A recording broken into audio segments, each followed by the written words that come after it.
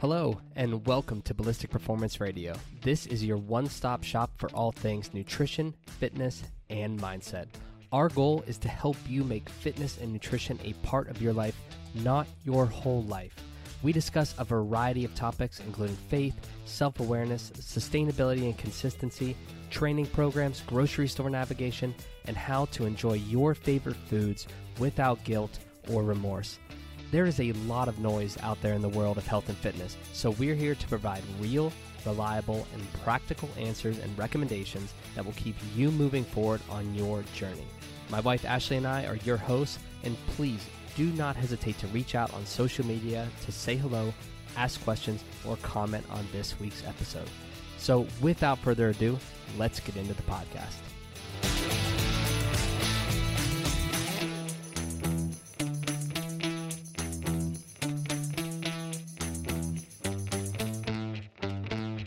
All right, welcome back. This is episode 140, and today I am answering a question that we have gotten literally hundreds, if not thousands of times over the last 10 years of working with individuals, both one-on-one and in the group setting. It's something that is often discussed in social media, or I should say on social media as well, but I am here to give you the no bullshit, credible, practical, legitimate answer that you've been searching for. So the question is pre-workout bad for you? The short answer is no. But I want to dive into some details to provide you with the information you need to make the decision for yourself on whether or not you should be taking pre-workout. So first, what is it? In case you are not familiar, pre-workout is a supplement, and it's more specifically a stimulant designed to psychologically, definitely not physiologically, at least fully, to psychologically prepare you to train. There are some physiologic benefits as well. So generally, pre-workouts contain a combination of the following ingredients: caffeine, beta-alanine, and creatine. As far as caffeine goes, usually there's anywhere from 150 to upwards of 300 plus milligrams per serving. That's the equivalent of 3, maybe even 4 cups of coffee, depending on the size of the cups that you're drinking. As far as beta-alanine goes, there's usually 1.5 to 3.5 grams per serving. And with creatine, it's anywhere from 1 to 3 grams in most cases. Now, here's the caveat. Those ingredients that I just discussed, those are the primary ingredients. But there's often a laundry list of additional ingredients that include artificial sweeteners, other stimulants, and shit that you can't even pronounce, and shit that I have no idea what it is, so I'm not going to go into detail and drop a bunch of names and ingredients that I have no clue where they're originating from. Plus, the supplement industry is not regulated by the FDA, so unless the product is certified by a third-party tester, such as Labdoor, that's Labdoor, not Labrador, like the dog. You can check them out. They're an incredible organization. If it's not certified by somebody like them, then there is no way to be certain that what's on the label is what's truly in the supplement. So the biggest thing that I want you to be aware of in terms of pre-workout is the amount of caffeine in the product, as well as your total caffeine consumption throughout the entire day. So let's think of an example, and this is likely most of you listening. Most of you probably wake up and you have 1 or 2 cups of coffee in the morning to get yourself going. If you're not a coffee drinker, maybe some other kind of caffeine ingestion, like through some, energy drink or tea or something. Maybe even it's like diet soda, but you have some kind of caffeine in the morning to get you going. If it's 2 cups of coffee, let's say that's 150 to 200 milligrams of caffeine. So boom, you're at that number for your day. Then usually around 2 o'clock, you kind of get that lull in the day. You need a little pick-me-up. You have 1 more cup. So let's just call that another 100 milligrams to make the math easy. So now you've consumed 300 milligrams on the day. Now, according to research, 300 to 500 milligrams is the recommended / tolerable amount of caffeine for an individual to consume per day. So if you have 2 cups of coffee in the morning, 1 in the afternoon for a pick-me-up, you're already at 300 milligrams. You're already on the low end. Then, if you're someone who consumes pre-workout, now you're talking about ingesting another 150 to 300 milligrams, which if it's 150, sure, you're still technically within that 300 to 500 tolerable range. But if it's 200, 300, now you're at the max end, if not exceeding the range. That is a lot of caffeine to consume in a 24-hour period, because caffeine has a half-life of 5.5 hours. So here's what I'm getting at. The 2 cups you had in the morning, the 1 in the afternoon, not the end of the world. But if you're someone who trains after work, now you're ingesting an additional, let's just use 200 as an example, 200 milligrams of caffeine from your pre-workout right before you go to the gym. That 200 milligrams you're taking in, let's say it's at 5 o'clock. That is going to be in your system well beyond 10 p.m. Because if the half-life of caffeine is 5.5 hours, or about that, that means only half of it has exited or been digested or metabolized through your system within 5 hours. So by 10 p.m., you still have 100 milligrams of caffeine in your system because only half of it has been metabolized or processed. And then that's going to begin affecting your sleep quality, your ability to downregulate, even manage stress. It's going to impact cortisol levels at some point, over a prolonged period of time. So that is going to lead to other problems outside of just whether or not should you take the pre-workout, whether or not is pre-workout quote unquote bad for you. So that's something really, really important to consider, is how much caffeine are you ingesting throughout the entire day, and at what times are you ingesting that caffeine, because that can have a huge impact on other areas of your life, such as your sleep. That covers the caffeine then. So what about the other 2 primary ingredients, beta-alanine and creatine? Beta-alanine is the shit that makes your skin tingle. It's the stuff that makes you feel like you want to scratch and itch every part of your body. And I'm not talking about meth. I'm talking about beta-alanine. It's a non-essential amino acid. That's what beta-alanine is. But it's not used by the body to synthesize protein like most amino acids are. Beta-alanine actually, when you ingest it, and just as it's occurring within your body, as you ingest it, because it's a non-essential amino acid, it actually combines with let me see if I can pronounce this correctly, histidine, and it produces something called carnosine, and I might be mispronouncing that as well, so if someone's listening, you can correct me. Carnosine has been shown to reduce lactic acid accumulation in muscles during exercise and athletic performance. So let me break this down a little bit further so you understand what's going on. When you exercise, glucose is broken down for energy, right? Because you need to break down glucose for energy production. As intensity of exercise increases, lactic acid is produced, which is then converted into something called lactate. Now, lactate produces hydrogen ions. This is getting kind of sciencey, but just stick with me because I'm not going to stay on it for very long. Hydrogen ions reduce the pH level in your muscles, making them more acidic, which causes fatigue that you experience, the fatigue you feel when you're doing high-intensity workouts or any kind of workout. Carnosine, which we talked about earlier, serves as the buffer against that lactic acid, reducing the acidity of your muscles and in turn increasing your time to fatigue or exhaustion. So that's the advantage of beta-alanine. When you consume or supplement beta-alanine, it combines with histidine,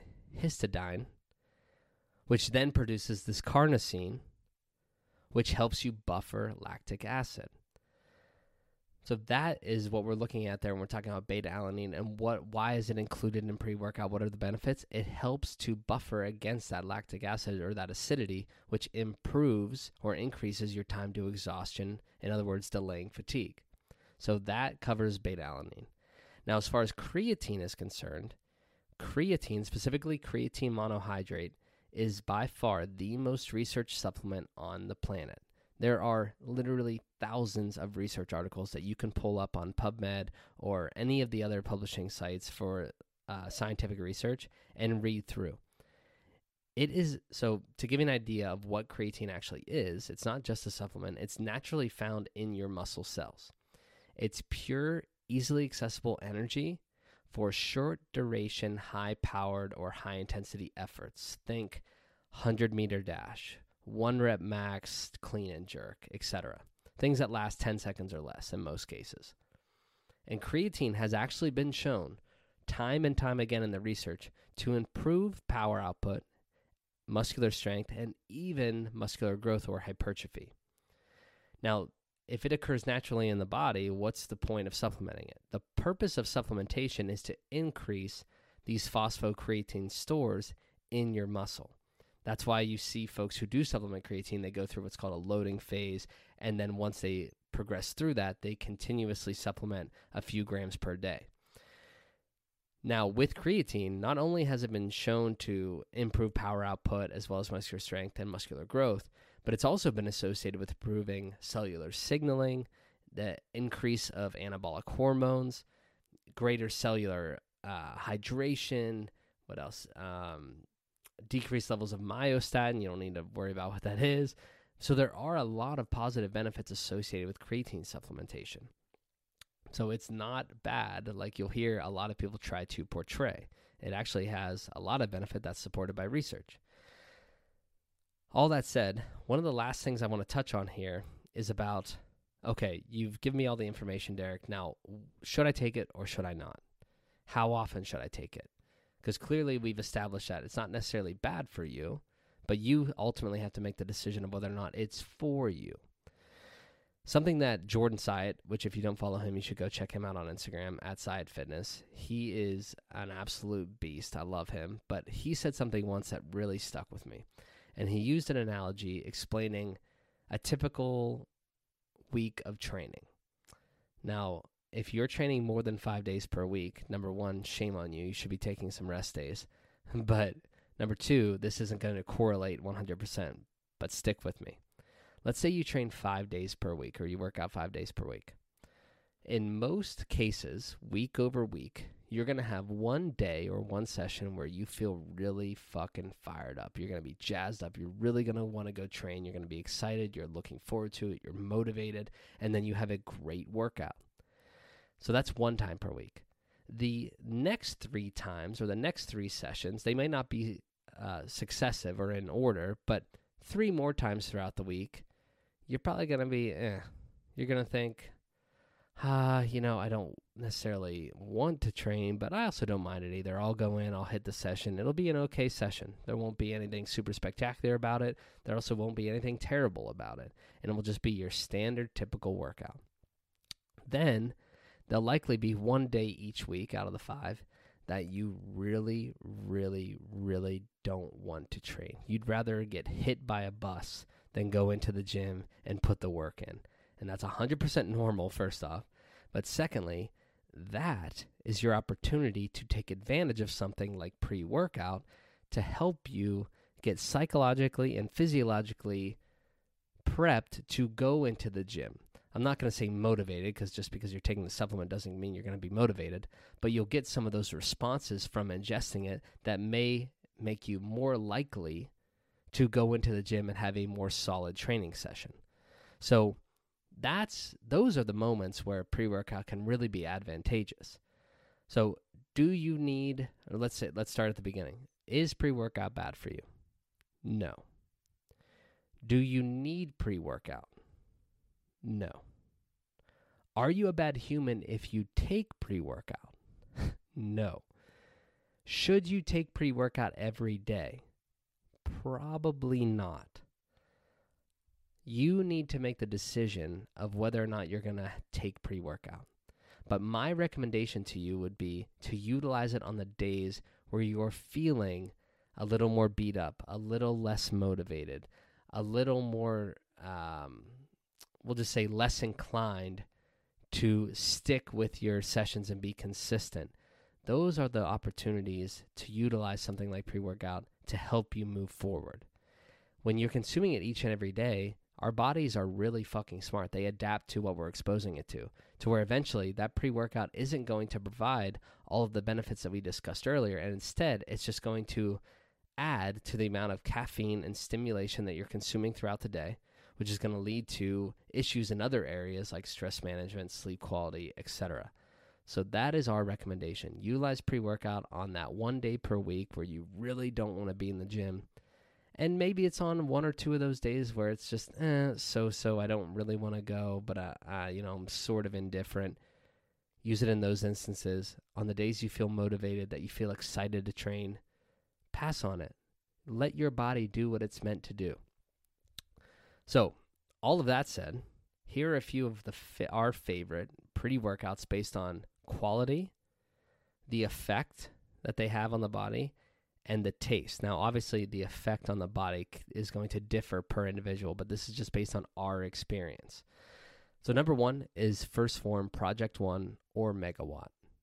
Now, full disclosure, we are affiliated with First Form, so they are going to be always in our top lists here when we go over supplements, but they are very high quality products. They can contain roughly the amounts that we discussed earlier when it comes to caffeine, beta-alanine, creatine, and the taste is amazing. I love sour rainbow candy. It's the First Form Project One. It is one of my favorite flavors of all time, but that's number 1. Number 2 would be Legion. It's called Pulse. Legion is the brand. Pulse is the actual pre-workout itself. Another very high quality, very tasty pre-workout.